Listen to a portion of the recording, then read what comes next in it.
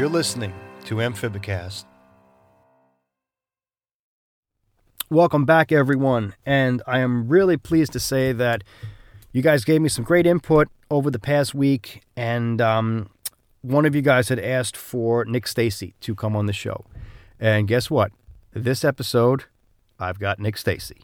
So, I don't even want to BS about anything else. I kind of want to get right into it because Nick and I talked a little bit off air, and I think it's going to really make for a great show. So normally I'll kind of do like a little intro. I'm not going to do any crazy, shameless self-promotion or anything like that. So Nick is coming to us right now with his significant other, Tyler. So Nick, welcome. What's going on? Hey, Nick and Tyler here. We're just hanging out in a local park. We found a nice quiet area to do this little interview away from some of the louder animals back at home. It's so funny, like being outside is quiet. Like I have to like retreat to like the deepest, darkest like closet in my house to get some quiet. Right? Yeah, some of the birds, when they get excited, especially if they hear a stranger's voice, they can kind of scream as loud as a jet plane. So it can be a little overwhelming on audio. Yeah, I've known some bird people, and it's really, really intense. Yeah. Each type of animal person is a little bit interesting. Yeah. I mean, we're not going to get into everything we talked about off camera, but every animal community has its own peculiarities. So let's get into it. I mean, you're the co-founder of Fragile Planet Wildlife, but before we get into all that, why don't you start at the beginning? Tell us your story. How did you get started with animals, and what led you up to where you are right now? I think with many people, it goes back to their roots, their childhood. Growing up, I mean, I've always had an interest in animals. My parents tell me as a tiny kid, my favorite things had to do with nature: plants, animals, insects, little bugs and creepy things, especially. Working with animals, I mean, as a kid, I've always kept things on and off, caught things when allowed and stuff. My parents were kind of strict in that sense. So I had to find other ways to do it. There's a local sanctuary in eastern Oklahoma where I grew up, and my family knew the people that ran it. And I was able to get my foot in the door at a young age, at about 11 years old. The minimum age for volunteers that the state would let work with animals like that. And I was able to start working with animals there. And it was very simple stuff. You know, I'd go in on the weekends, I'd clean things, they'd do tours and stuff like that. And when people would come by, you'd talk about the animals and where they came from, how to take care of them and stuff like that.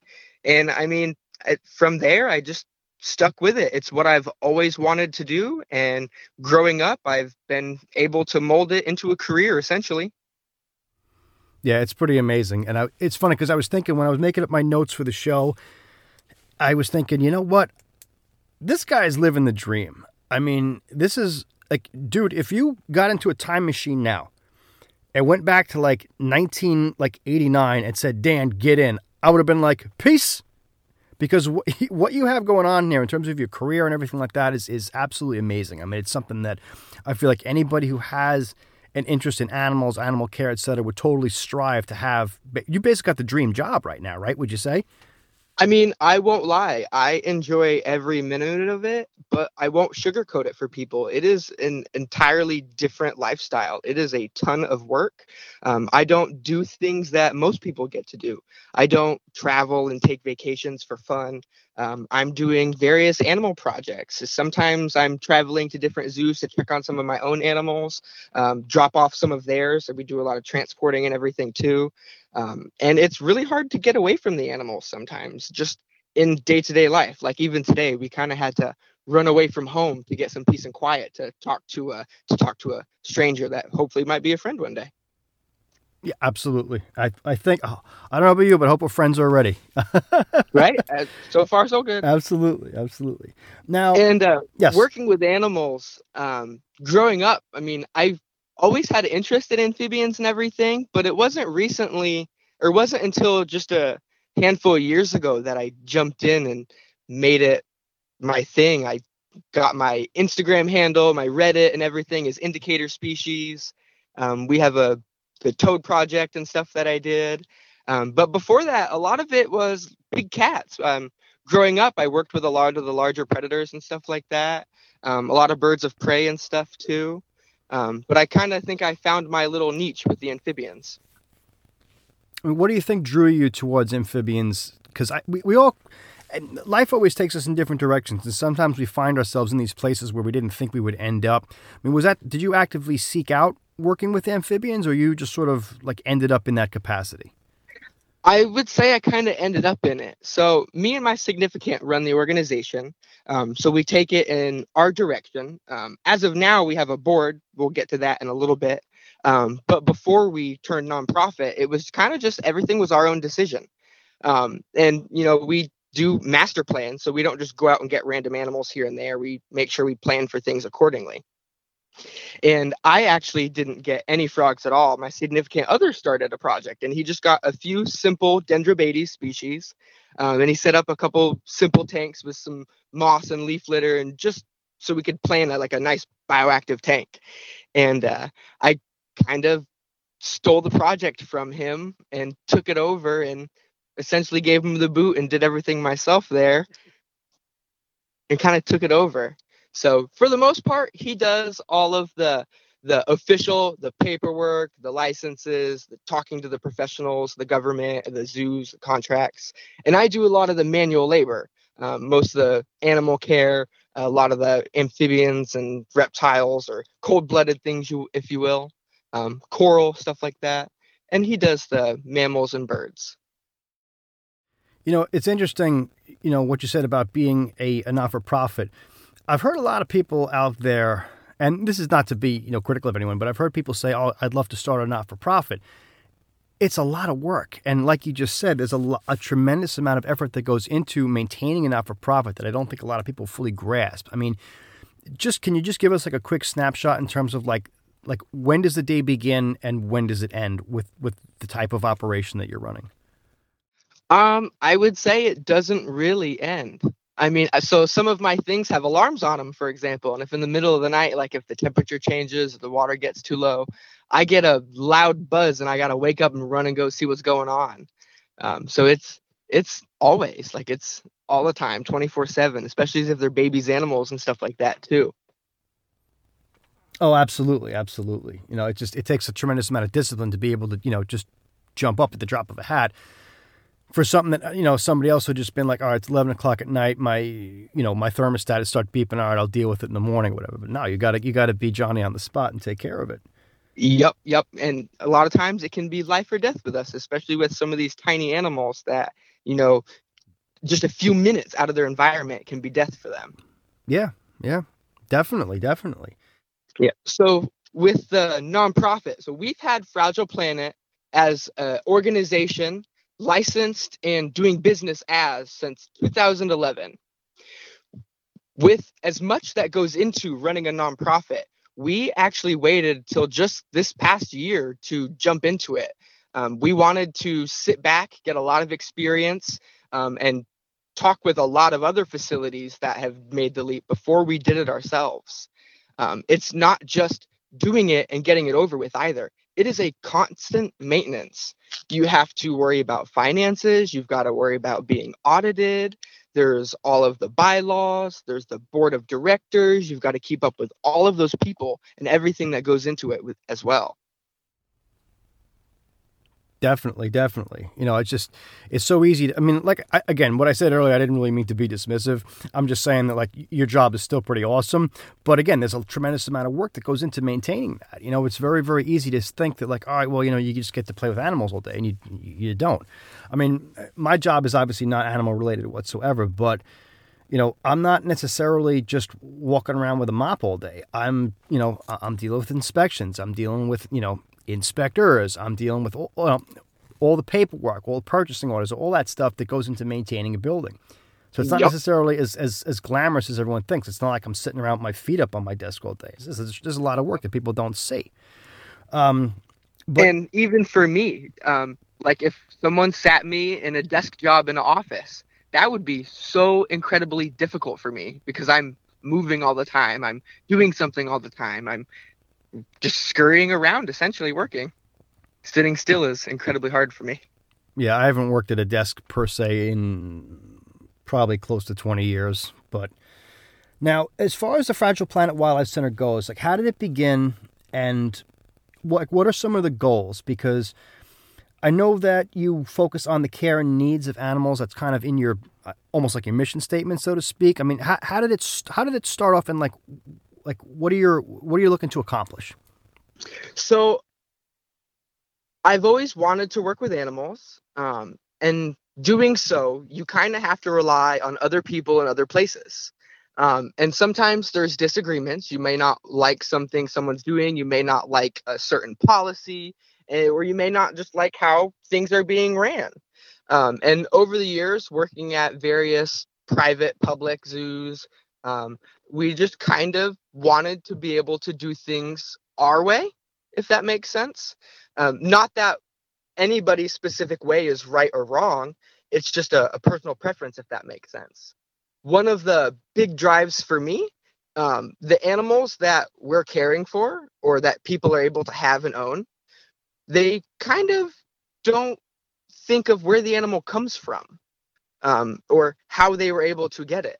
And that's something that's really big for me. So a lot of the animals we keep, we try to be able to benefit them in the wild as well.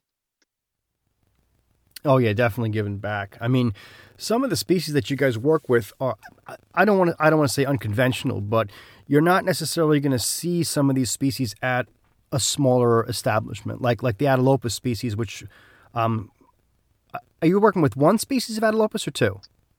I'm working with two species, potentially three. So I have the Balios, the Barbertonii, and then I have a black and white one that came in with the locale of Barbertonii, but its call is different and their head shape, and they're just a little bit different.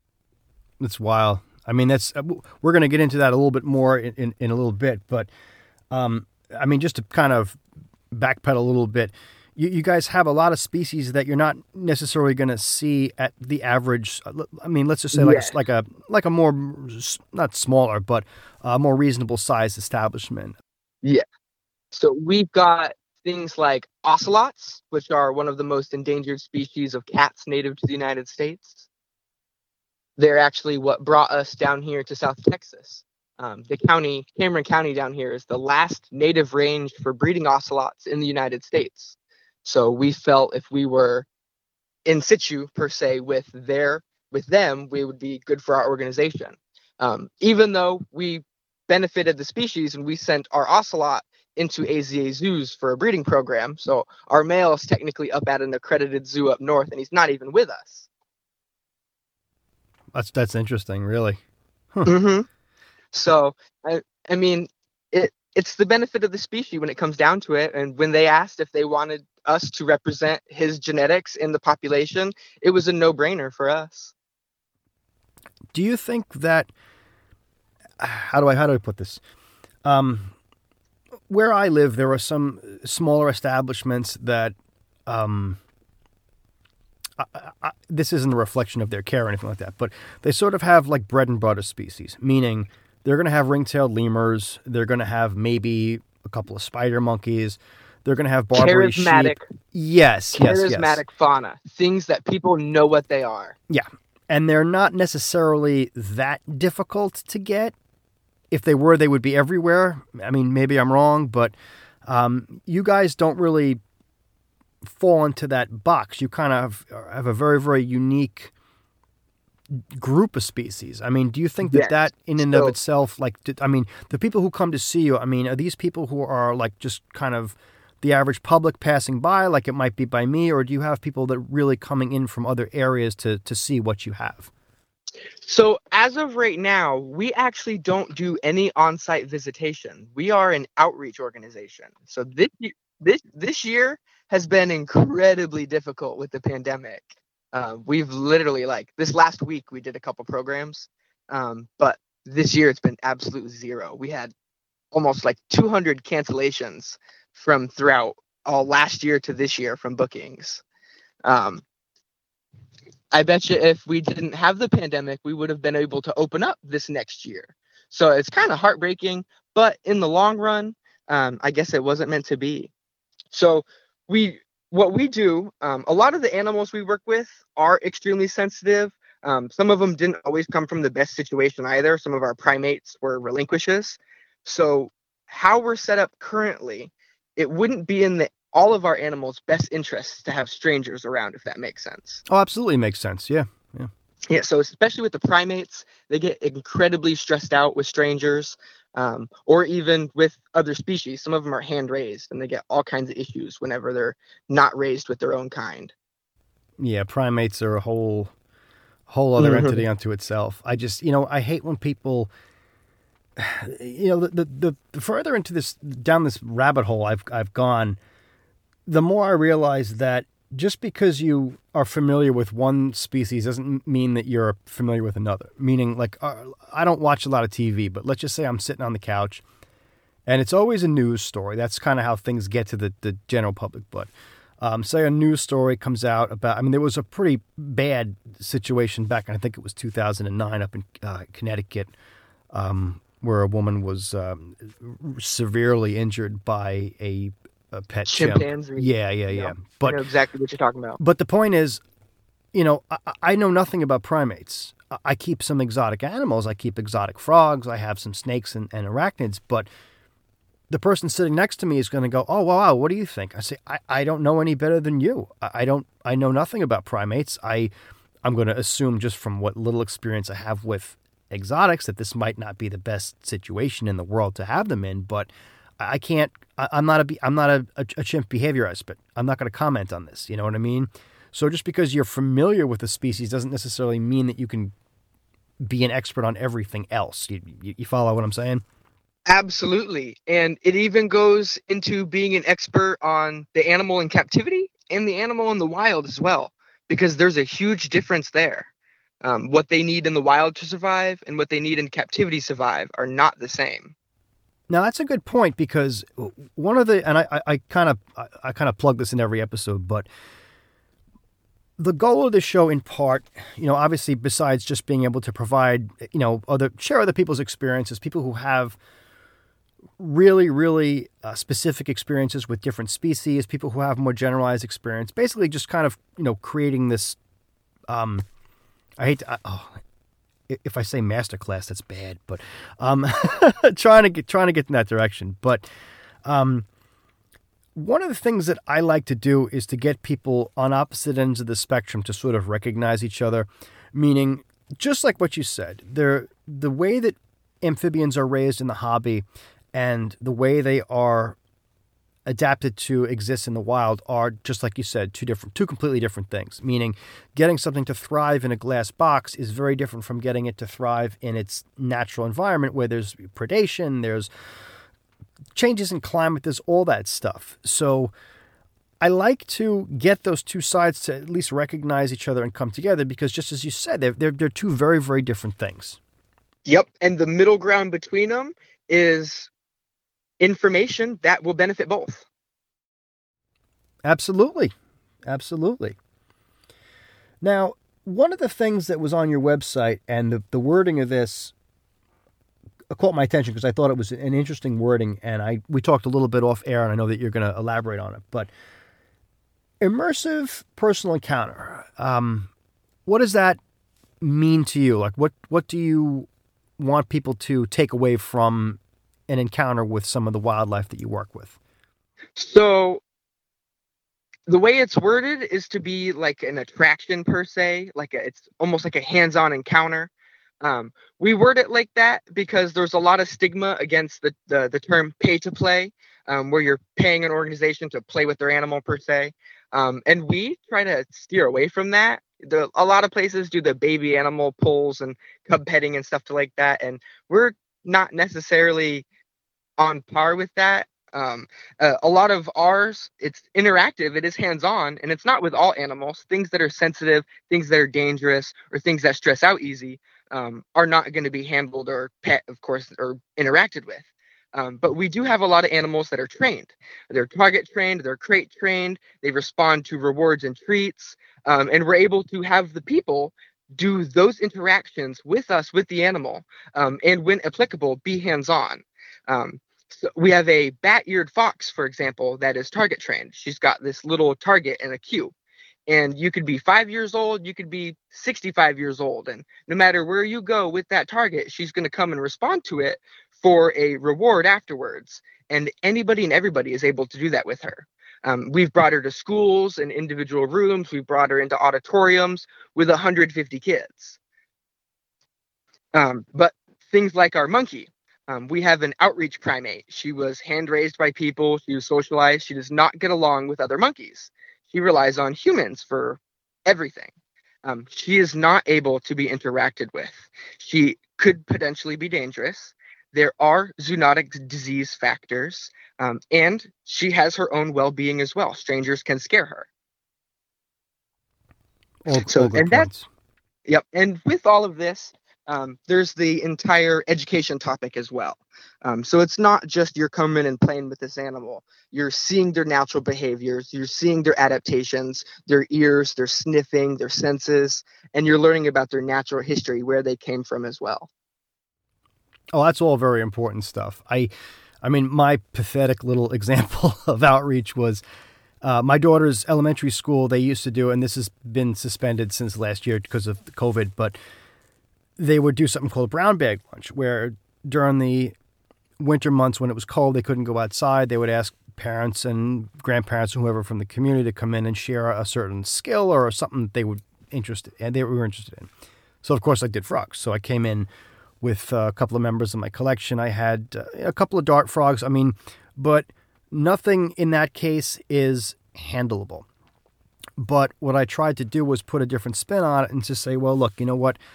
These are my friends that I want to show you. I want to share them with you. And I want us to really appreciate how colorful they are. And the kids would say, well, can we touch them? I say, well, you can't, because they breathe through their skin and they're very, very delicate, but they're just as much fun to look at. So that kind of transition into, almost like getting in the door, so to speak, like once you kind of captivate people's attention with something, like just as you said, with a bat-eared fox, that's going to be kind of a crowd pleaser. They're pleasant to look at. They're engaging. And then once you kind of open that door, then you can draw people in further to really get them to appreciate why this animal is here in the first place. Yep. You can read about something all day long and you may remember it, but if you see it in person, especially if it's something you have an interest in, you're almost bound to have a lifelong memory.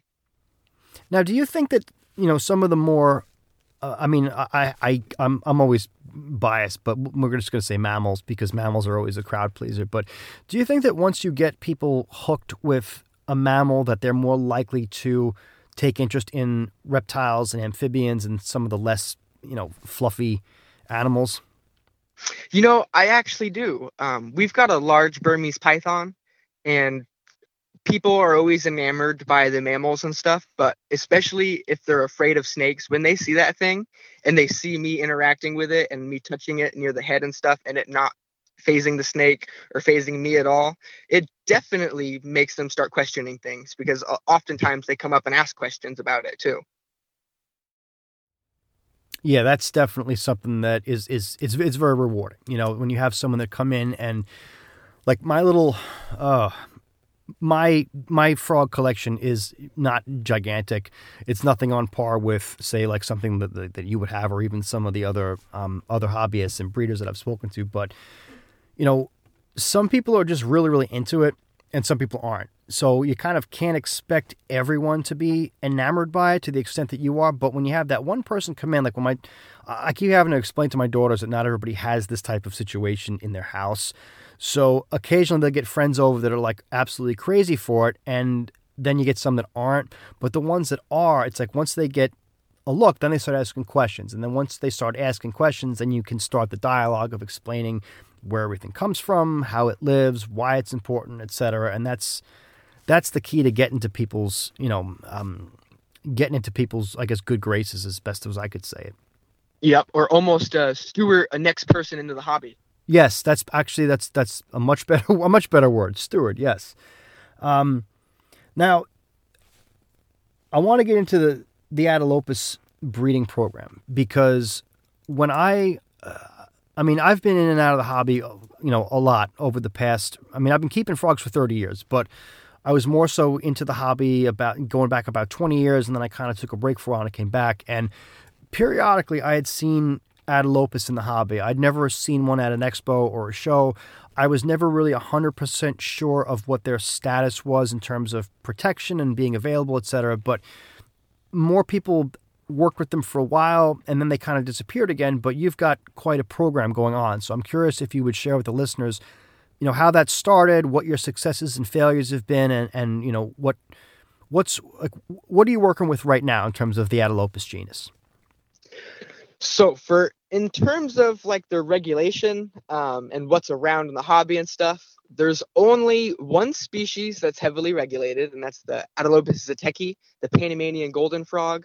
And that's the only CITES listed Atelopus. All of the others, it's just up to the country of origin of what their regulation or quotas per se would be.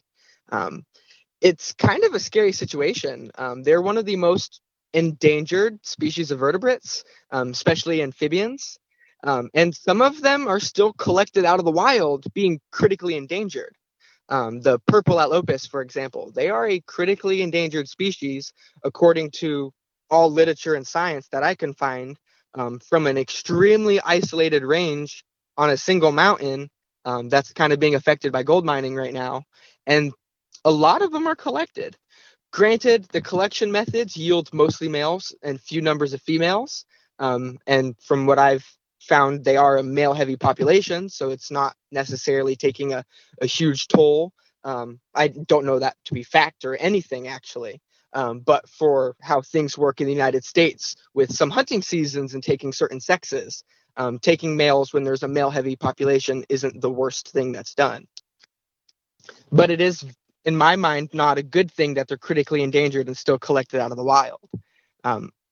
Honestly, I would like to see stricter regulation on something like that in terms of a conservation aspect. That's honestly why I'm trying to breed them. It took me for forever to hunt down actual females too. Well, I mean, why do you think that is, that they're typically only males that have seen available in the hobby? I mean, obviously, if the populations, I mean, I'm not too familiar with the genus, so forgive my ignorance, but I mean, what's behind all that? What I've gathered, males seem to stick near the streams and call, and the females leave. And it's towards the end of the wet season, towards the dry season, that the females head back to the water. And then from who I've talked to, when females are found, they're found already in amplexus with males. And that's why there's so few of them. And oftentimes why they have issues is that's a stressful moment for them. In amphibian breeding, and the males kind of just latch on. Some amphibian breeding. And the females kind of go underwater to get them off, and they lay in a little cavern. So whenever they're out collecting, they can hear the males and they can see them perched out, so they're easy to find. And then they only occasionally find a female when they're amplexed with a male. Interesting. As far as what you say about increasing regulations, it's such a heavily topic. It's such a heavily debated topic, and I have my opinions on certain things, and sometimes my opinions kind of flip-flop.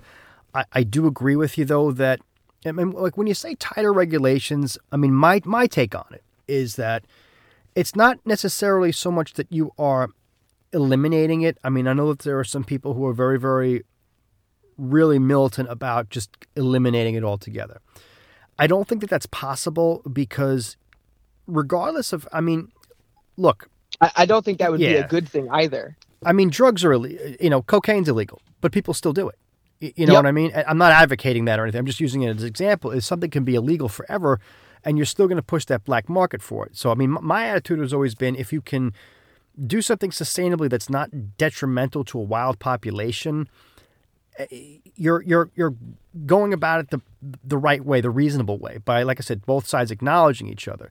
So if you have, an organization that is doing captive breeding and, saturating the market with captive bred healthy stock, and you're eliminating that need to pull from the wild, to me, at least, that seems like a more reasonable compromise. But I do agree with you that I don't think that like a completely unrestricted trade should be able to go on because it's. I mean, let's just call it what it is. It's bad news because you're going to wipe out a species, you're going to wipe out a locale, and it for what? You know what I mean? To keep it in a glass box, it just doesn't seem right to me.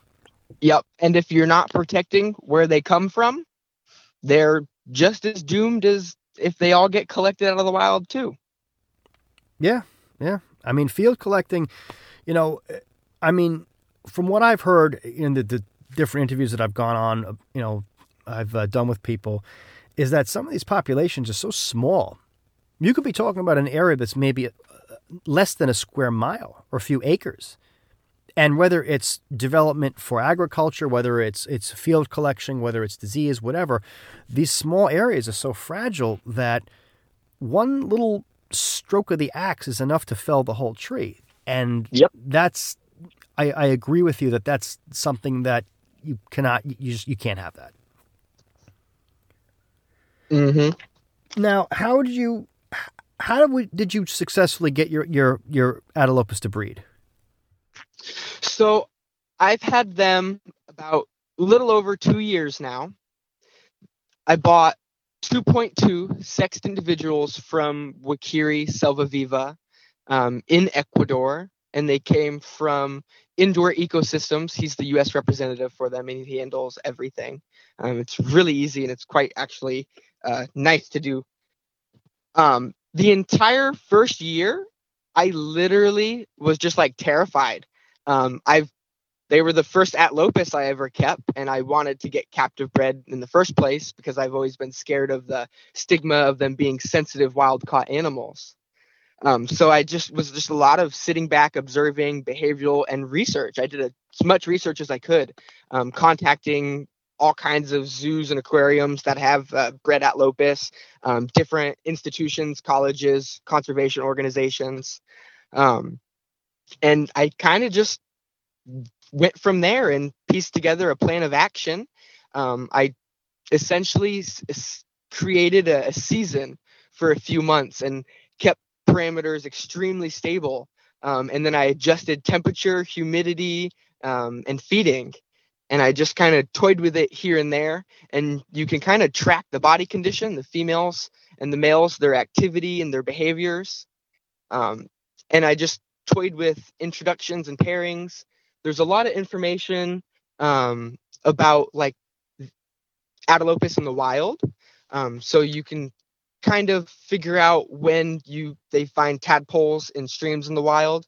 I had a lot of help from Dallas World Aquarium staff and St. Louis staff on some information, especially with diet and water quality. That was a big one as well. And I think that water quality was honestly the single most important aspect to it. There's been other people that have had Atelopus spawns. That seems to not be the hardest thing, but it is rearing the tadpoles to morph animals that morph out with good legs. That has been the incredibly hard part for what seems to be the majority of everybody. That's not the first time I've heard that, actually. I had Mike Novi from Rainforest Junkies on a couple episodes back, and he had an Atelopus breeding project on, and what he said was, very, very similar to what what you mentioned, that trying to control the diet and figure out what they're eating. And I mean, he had some different methods and whatnot that he had success with, but it's amazing how much diet really does play in the development of a tadpole. I mean, I don't keep anything that dramatic, but I constantly, they've got to be my favorite species because I never stop talking about them. I never talk about my Terribilis. I always talk about my Epipetabates Anthonia.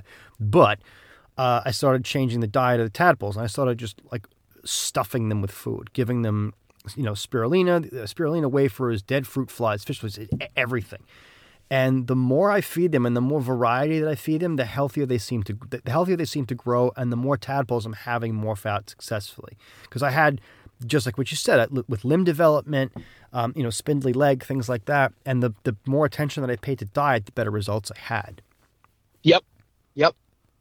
Now, what sort of diet would you be like working with them? So what I used for the Atlopus was a base of spirulina, and I used Missouri brand crocodile diet for the majority, like the protein, and I ground it all up together. I used a little bit of like a vitamin and mineral powder that from Missouri as well, and that was pretty much it. The application was kind of important too. Atelopus tadpoles have a very specific feeding method. They have like a suction cup mouth, and they rasp food off the surface of objects. So they don't eat free floating foods. So if it's blowing around in the water, they're really not going to do much with it, that I've found. I had to grind it up into a powder all together in like a mortar and pestle. So it was kind of like a mineral grade, like a vitamin you dust for your frogs, like that fine powder that statically clings to stuff. And I'd take a little pea-sized chunk of it, and I'd wet it with RO water and turn it into a watercolor paste. And I painted river stones. I'd let them dry out just at room temperature and airflow, and then I would set those in to feed, and it would rehydrate, and then it would not peel off the rocks. That's pretty amazing. Actually, it was like I created a film algae essentially. Yeah, yeah.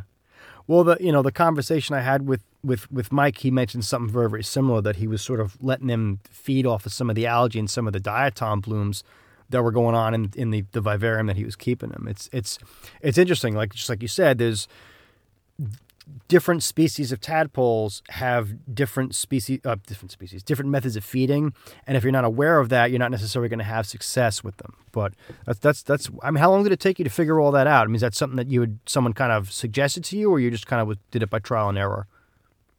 The Missouri crocodile diet was suggested to me by one of the zookeepers at St. Louis Zoo.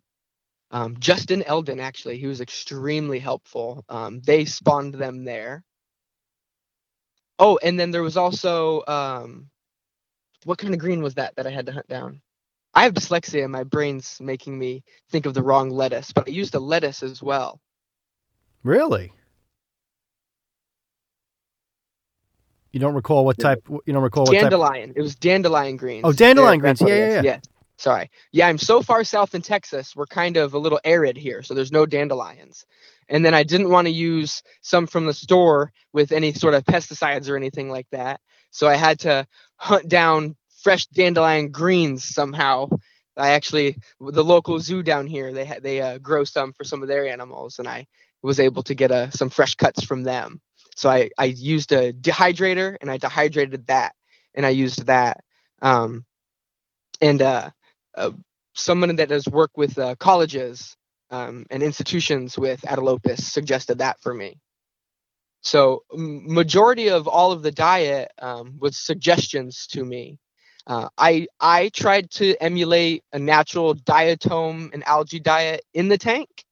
And initially it was kind of extremely hard, but as the tank matured, a real nice film algae grew everywhere, and I could actively see them eating that too. Now, would you keep them in a semi-aquatic, or what's the word people use? Paludarium? I mean, how would you set up their vivarium for breeding?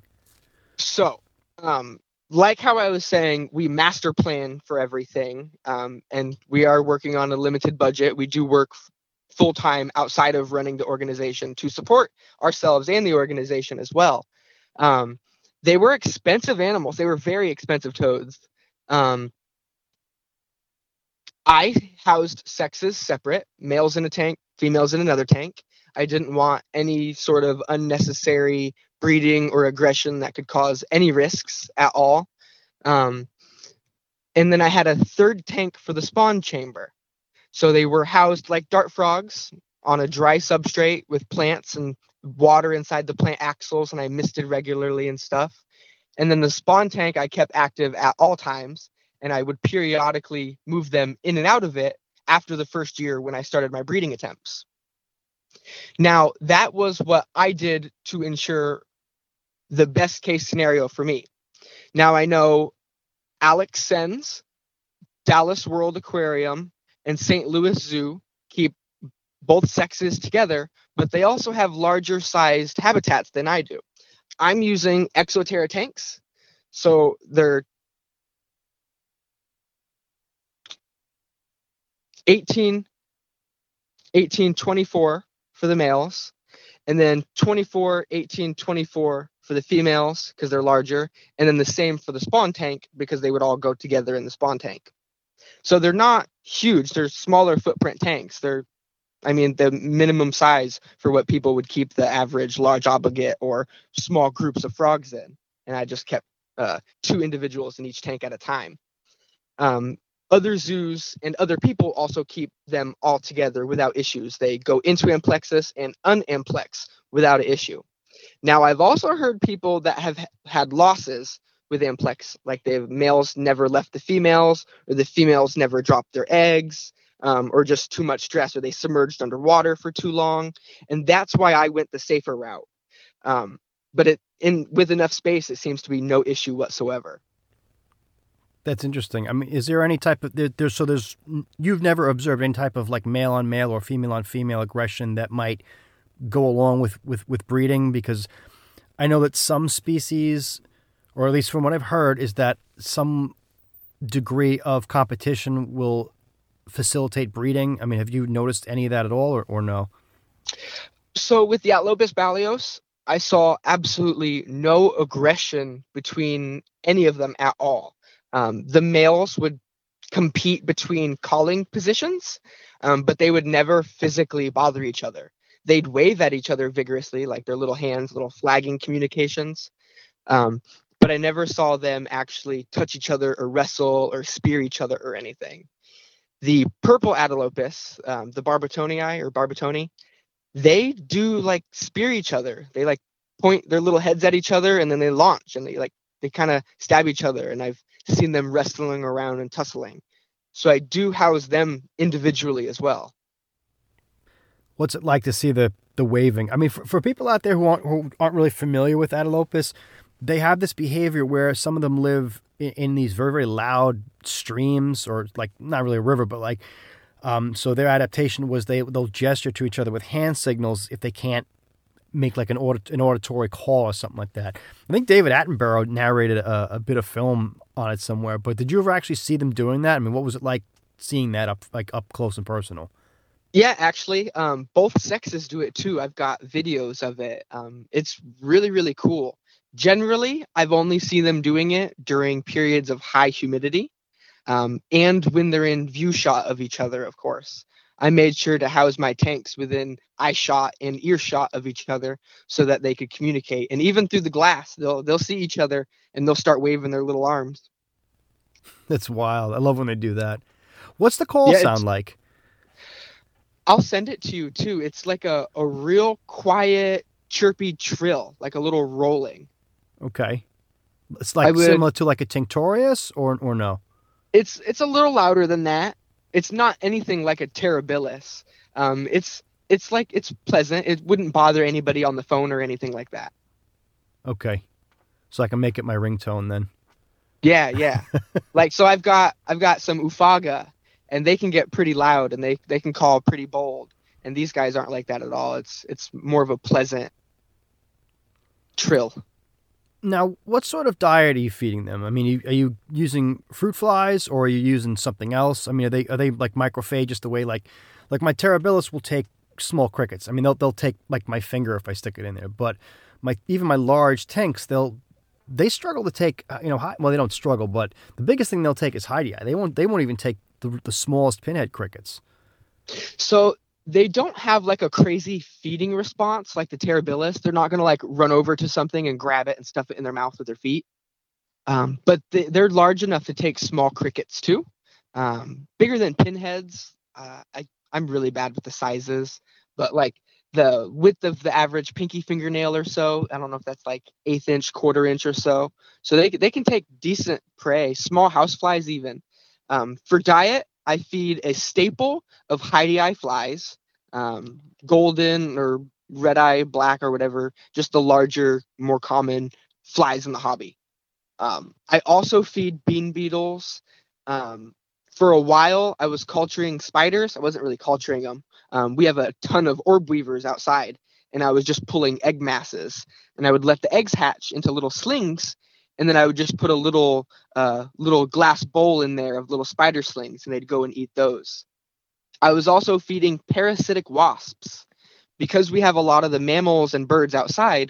For fly control, we order fly predators, which are parasitic wasps, from a company.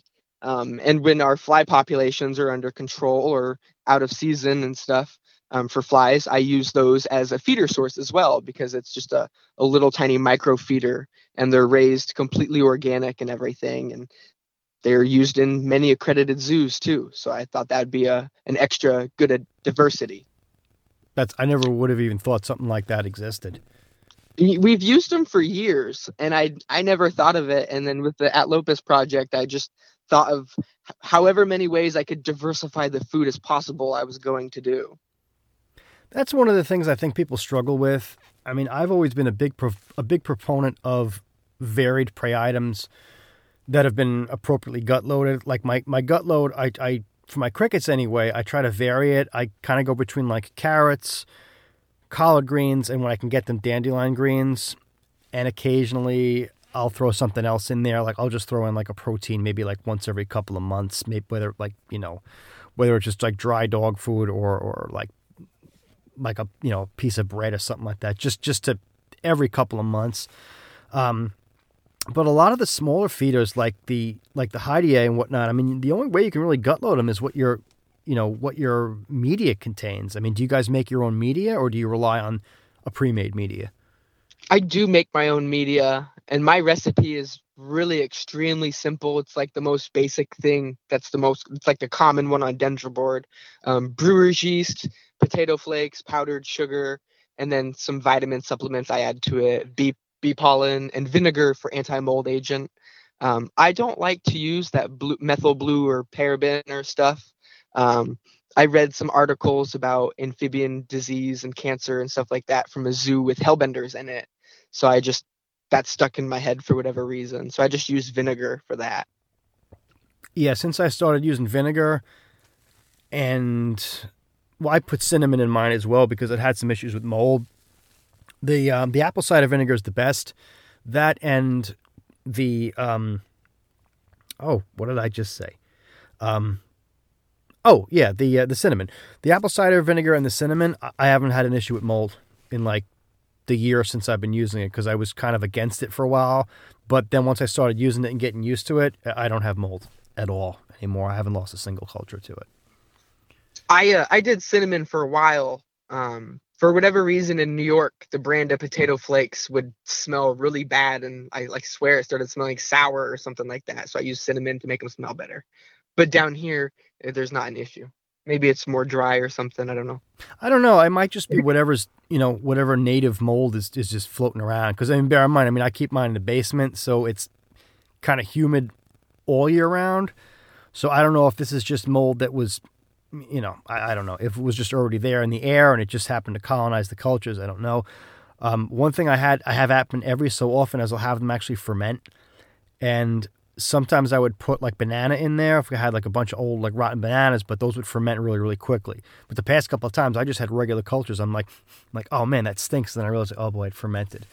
So I don't know. It really does seem to vary based on person to person, location to location. But I use pretty much the same recipe as you. The only thing I never used was the bee pollen. What are some benefits to using the bee pollen? So from what I've done a lot of research on, a lot of insects that these animals eat are pollinators. So they're going to and from plants having pollen on their bodies.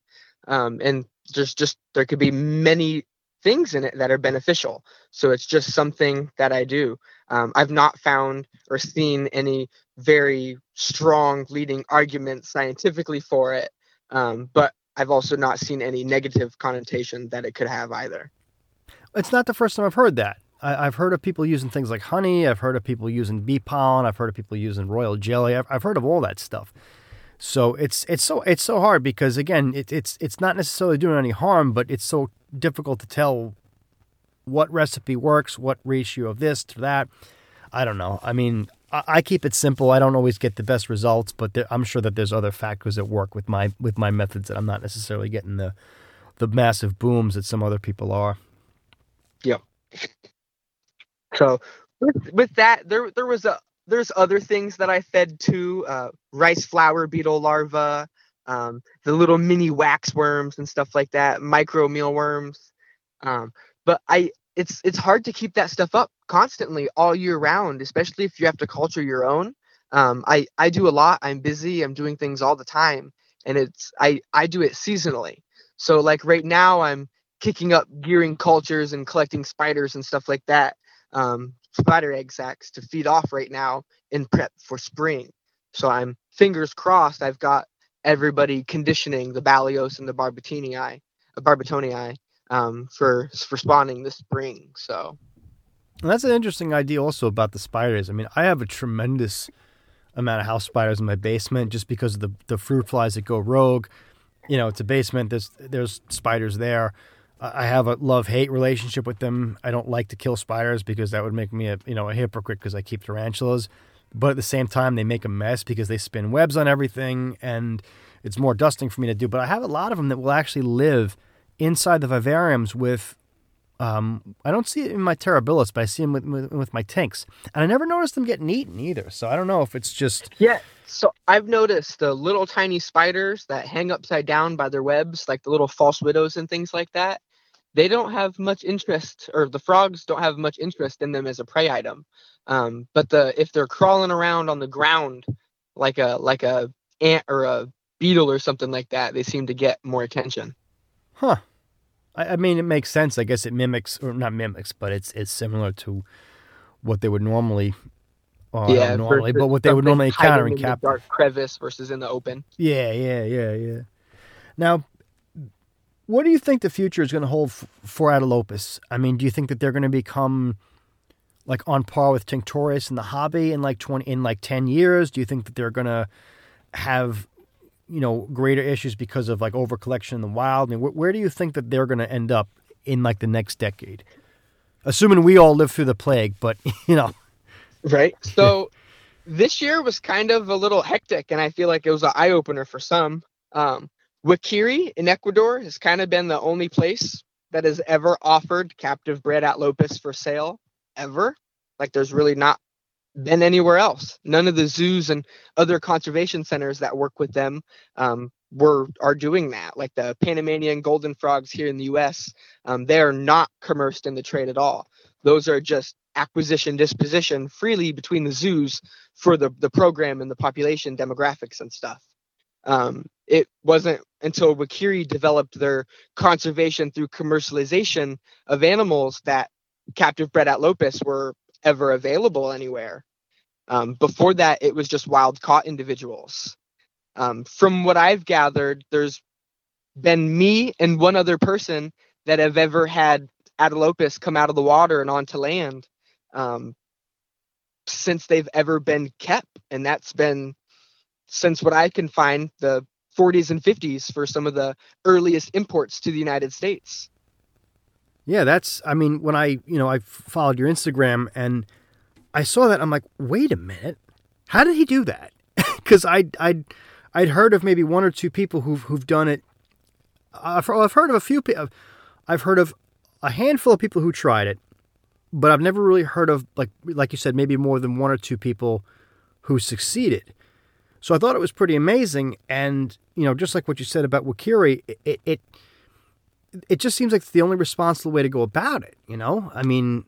Yep, and that honestly, with all of my sales, I'll be donating back to them as well. This year with the pandemic was the big eye opener. Was Wakiri took a huge hit. They weren't able to export animals. They weren't able to sell things like they normally were, which is how they get a lot of their funding. If the company had to close down, that's the end of the captive bred Atlopus from Ecuador. And that would be a real shame because, again, being able to get something legally is going to be a lot more, better for the earth than, it's amazing. Something like that, you work so hard to do everything the right way, and then something happens, and then the wrong way becomes easier again. Yep. Yeah, it's kind of frustrating at times too, honestly. I would love to see Adelopus as common as tinks one day. I don't think it'll ever get to that. Just people are a little scared of them because of their sensitivities, especially with the wild caught ones and stuff. The captive bred ones I've found to be incredibly hardy, and extremely forgiving. I mean, my Balios have been at almost 85 degrees without any issues at all. Granted, good ventilation. It's not a sopping wet tank, so they can thermoregulate with evaporation without an issue. But they're incredibly hardy animals. They are able to take a wide range of food.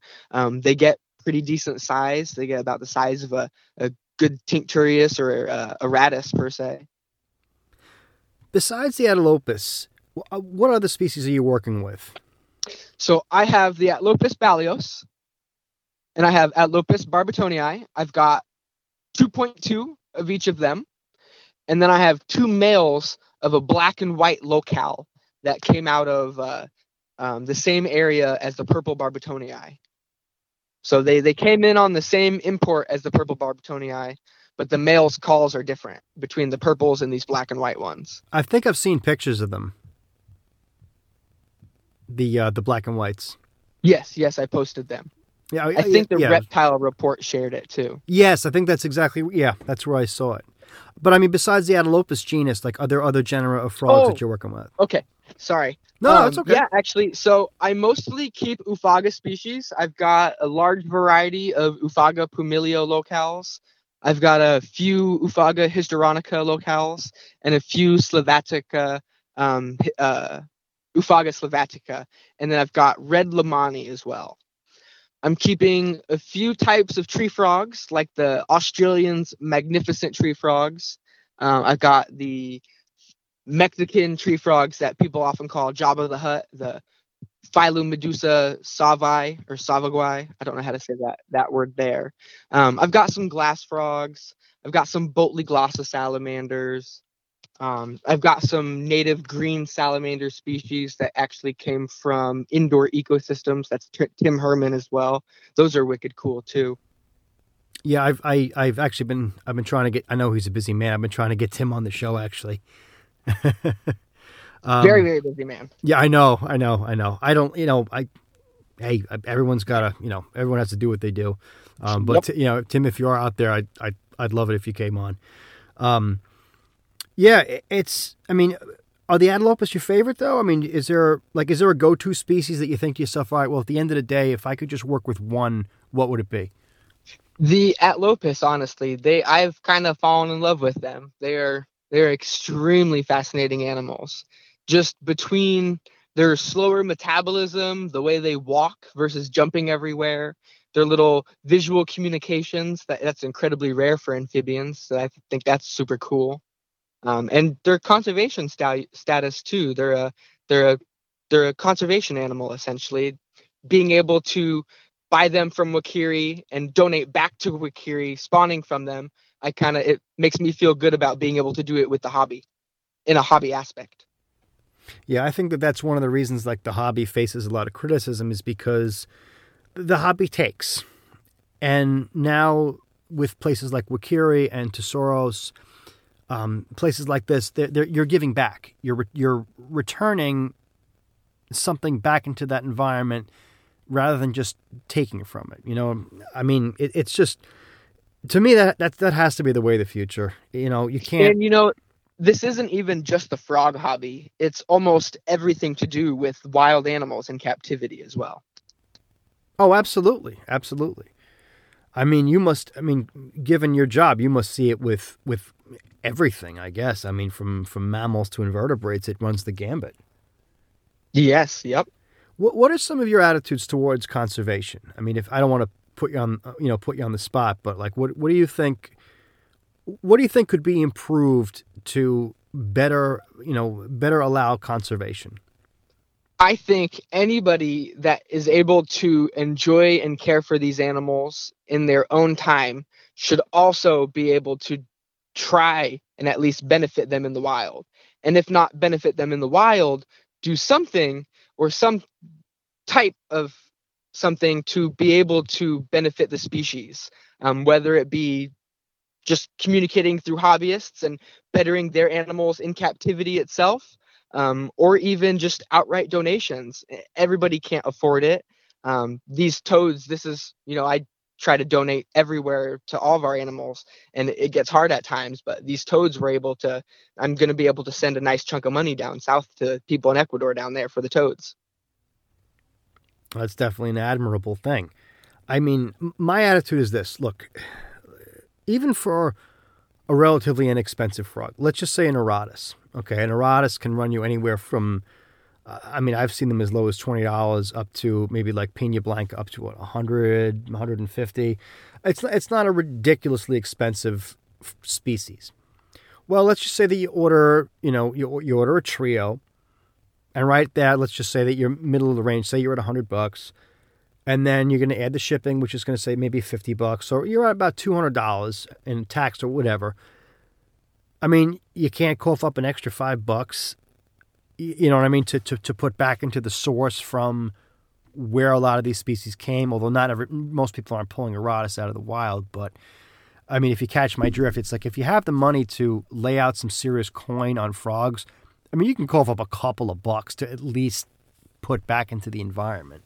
Yep, and there's enough people in the hobby that it'll add up. Like there's some of the groups on Facebook, they've got over 10,000 people that are interested in this trade and hobby. That's a lot of people. And that's, a lot of the groups have the same people doubled and stuff like that in each group, or not doubled, but the same people in each group.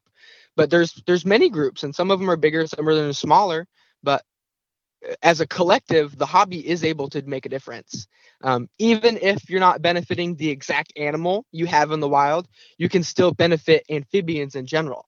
There's plenty of conservation organizations here in the United States for animals, native animals, and in other countries, non-government organizations for conservation of animals. There's the different frog pod labs and stuff like that in Central and South America. A lot of the larger accredited zoos here in the United States do conservation programs. I know you mentioned Mark Mandica with the Amphibian Foundation. They do a bunch of really cool stuff with native flatwoods amphibians. So I know if anybody has anything extra and stuff like that, they can always use donations as well. Yeah, Mark's amazing. I had him on the show a few episodes back, and the Amphibian Foundation, they do so much. Right, I'm actually taking. They offer a class, an online course. And I started in September, and I'm about halfway through the course, and it's absolutely amazing. I mean, the amount of information that you receive that's both, both practical and at the same time really, really interesting. I mean, it's on par with a college course. It's absolutely amazing. So, I mean, if you're out there and you really want to bone up on, and it's not just amphibians, it also gets into reptiles. I haven't gotten to that point in the course yet, but it's an incredible course. And the tuition for the course obviously goes to fund them and their research, which is, I mean, it's amazing the amount of effort that they put towards amphibian conservation, education, and awareness. It's absolutely incredible. I've never seen anything like it before. So Mark, if you're out there listening, thank you, and I'm enjoying the course. If you guys are into it, I would highly recommend you register for it. It was all online. And I will say things like that are extremely beneficial. I've not taken that course, but back in my zookeeping days, I've done professional development for the zoos I was employed at, and I've been sent to conferences and workshops and stuff like that, and they absolutely do help. I know I talked about water quality, but we didn't go into detail or anything like that with the Alopeus tadpoles. I do saltwater stuff. I have saltwater coral. I've got some saltwater fish and sharks and stuff like that. And the saltwater aquarium water maintenance directly had an influence on how I cared for the Alopeus and the tadpoles for them. Interesting. I mean, kind of almost like so you kind of drew your conclusions about water quality from like a lecture on saltwater maintenance. Is that how you? Yeah, essentially. Yep. Just about water quality, water chemistry, how to adjust certain levels of different aspects of the chemistry of the water, dosing certain things to remove phosphates or changing the hardness and softness of the water as well. Those were all extremely important things, including the oxygen level. I noticed if the oxygen level dipped below a certain amount, they would kind of like pool up together in the fastest flowing environment they could. because that was more oxygen that they could take in when the oxygen level was low in the water. So I actually had to, as my atlopus grew and I started notice their behavior changed, I had to add an extra air pump because there was so many of them in my environment. It seemed like they were using up a lot of the oxygen in the water. That's another thing. They are mass spawners, and a lot of people are used to taking care of a couple tadpoles in small amounts of water at a time. So when you have a large amount of tadpoles and they're actively growing, and they kind of can hit a carrying capacity. Sorry, I said it there. They can kind of hit a carrying capacity in their environment, and it can have a huge negative aspect, and you can have a tank crash essentially from it. Now, would you cull? I mean, like, let's just say the first spawn you had, if it was an explosive spawn, I mean, would you cull any of them to, I mean, again, it's not easy to like upgrade your entire enclosure like overnight. I mean, if you have a massive spawn, I mean, how would you deal with something like that? So there's actually a paper out there from accredited zoos that has an outline on the breeding of Atlopus zeteckii, and it plain and simple says that you need to be expected to population management control.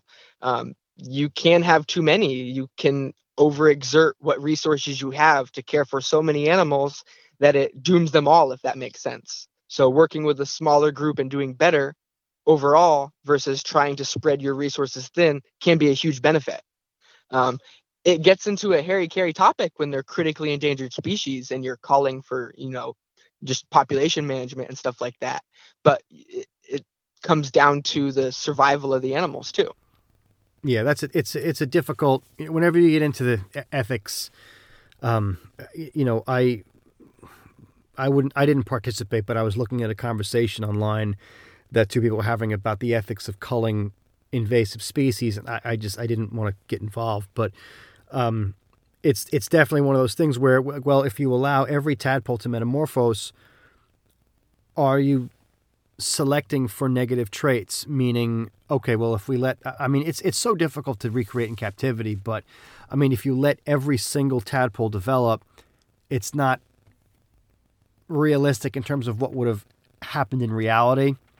You can baby an animal too much, essentially. Yeah. And that's one of the things that I've kind of noticed over time is I've had different experiences acquiring frogs, and certain people I've acquired frogs from, I've gotten very, very healthy animals that do extremely well.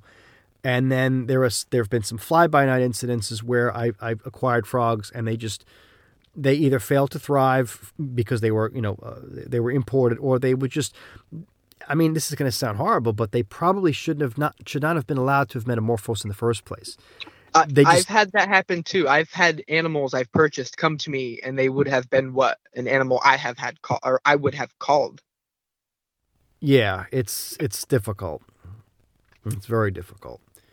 So to give a little bit more explanation on what I did, so only one of my females actually spawned. I didn't have an exact count on eggs because I didn't want to tear apart the tank and disturb or risk anything and stuff like that. The eggs are photosensitive, so light can damage them. They were in a little cavern, so I left them be.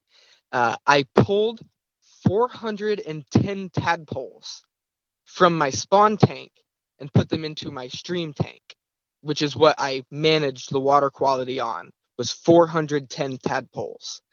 I would say I had about 750 tadpoles from one female spawn. That's a lot of tadpoles. It is a lot.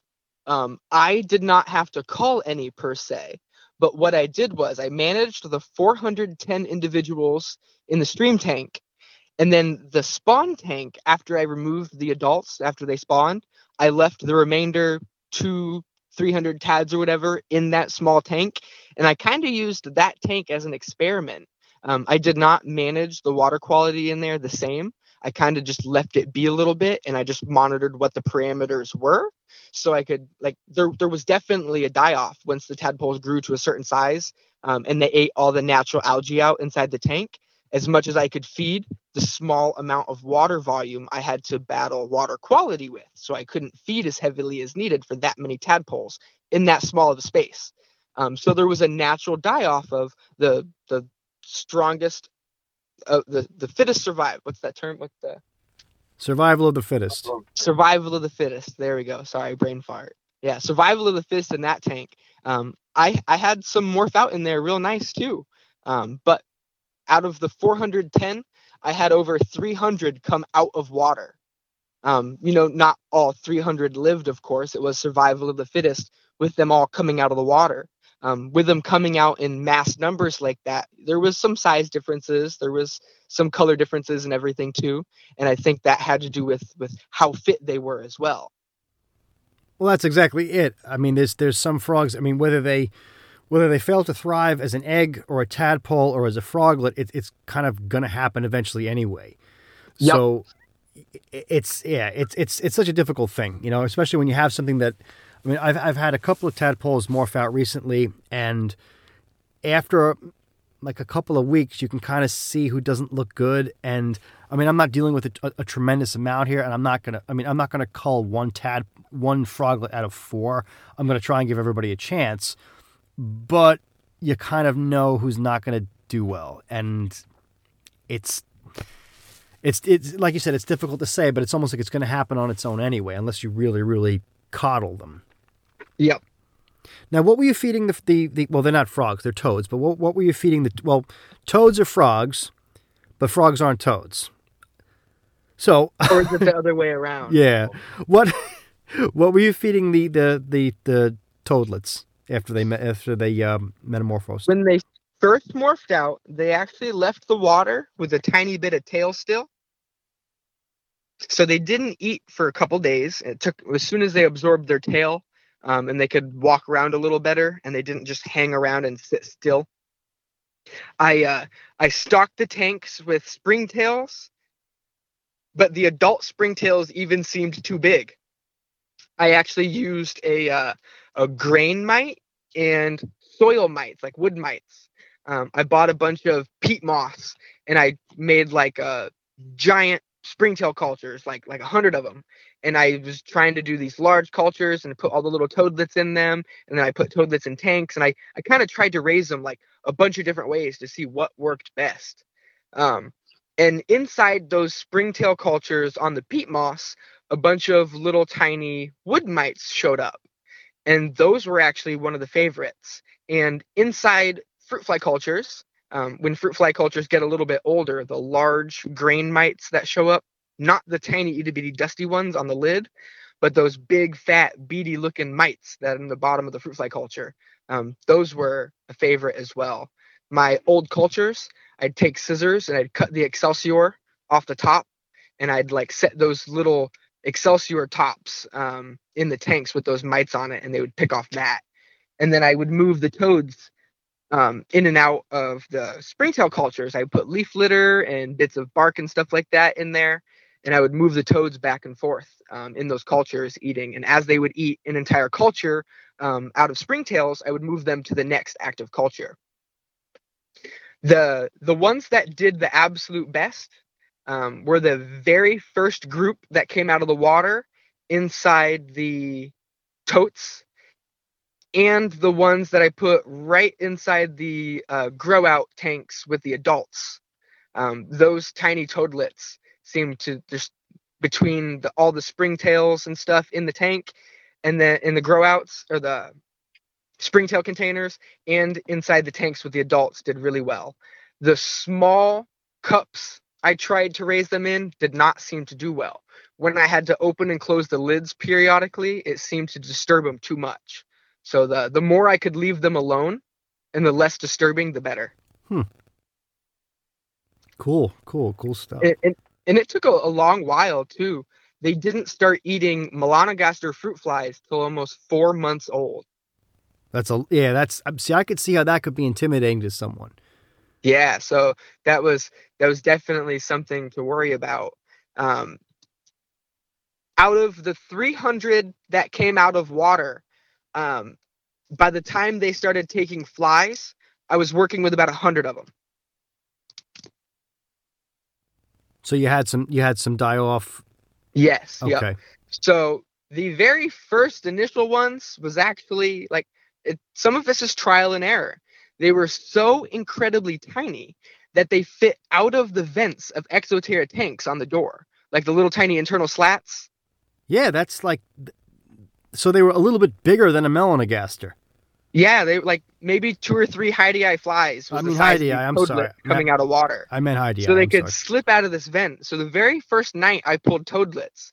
The next morning when I woke up, when I went into my frog room, there was these little black specks on the floor below the door, and it was the toadlets escaping and dropping out. And that they're so small they could make it 4 or 5 inches before they dried out. Yeah, like little raisins. Yeah, so I had to go through and tape off all the tanks almost completely.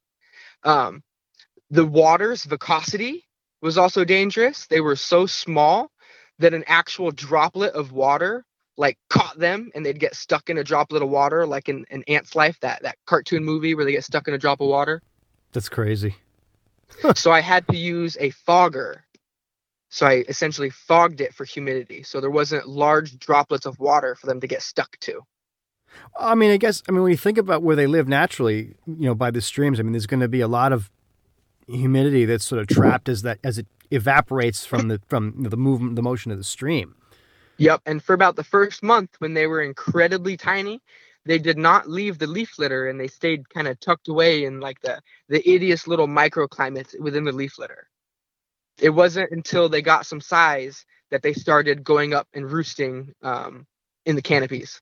So how many times did you panic during this whole process? All the time. There was a few times, I went from having 300 toadlets to where I'd look in the tank and I'd see 1 or 2 for like a week at a time. Yeah, that would drive me nuts. Yeah. I'm very, very compulsive with certain things, and something like that, I would obsess over it nonstop to the point where I would just, I'd be losing sleep over. I mean, I lose sleep over stuff now, and it's like, I don't know. But so we're kind of getting winding down to the end. But I mean, before we wrap up, I mean, is there any one of the things? Actually, yeah. Before we wrap up, there's one last thing I wanted to ask about. In terms of Fragile Planet, you have like a symbolic adoption program, and one of them you actually have an adoptive frog. Do you want to just tell the listeners about that before we kind of wind down? I'll actually switch over to my significant other, Tyler, because he's the one that manages all of the outreach or interactive and adoptive or website aspects of our organization. Absolutely. Yeah. Hey, Dan, how are you? I'm well, Tyler. I guess this is the first time you're hearing me on the show. Yeah, I know. I feel bad. We exchanged about 3 syllables earlier, and I know you've been patient as Nick and I have been going on for the past hour and a half. No, that's all right. So our animal adoption programs, I guess most specifically the frogs in this point. So, for instance, if you adopt a frog, that money is utilized towards our amphibian program. So basically, we utilize the money, which is classified as a donation, as a restricted fund to help take care of, things like the Lopus project, and just, a variety of other amphibian needs. And again, it's kind of a restricted fund base where it's specifically geared towards it. With the adoption programs, it kind of is linked right now to like a Patreon, where we would post content. However, what doesn't really work with the frog is Nick posts so much content. It's almost like the Patreon part is a little null and void. But that is, it's as of right now, that's the method we use to collect funding for that. And then usually anyone who's donating there is already following Nick on Instagram or Facebook, or Reddit, or any one of his myriad of social media accounts where he broadcasts all his work. And to jump in here too, some of the stuff we've done with the donations and stuff with Ocelots, for example. Our ocelots do paintings. So for enrichment, we'll put paint on a canvas and they'll mark all over it. And those get sent or sold for auction. And in return, that proceeds we've donated to the Laguna Atascosa National Wildlife down here, which is the last native range for ocelots where they have a breeding population. And that goes into the biologists studying and tracking the animals, the tracking collars, solar waterers, four-wheelers, lab equipment, and stuff like that as well. Amazing. Absolutely amazing. Well, listen, Nick, Tyler, I want to thank the both of you, for everything that you've shared with us tonight. I think it's absolutely amazing. Now, if anyone wanted to learn more about Fragile Planet, how would they find you guys? Look, I can't believe I just said that because your social media presence is huge. But for anyone else out there like me who's not a big social media person, how would they kind of find out more?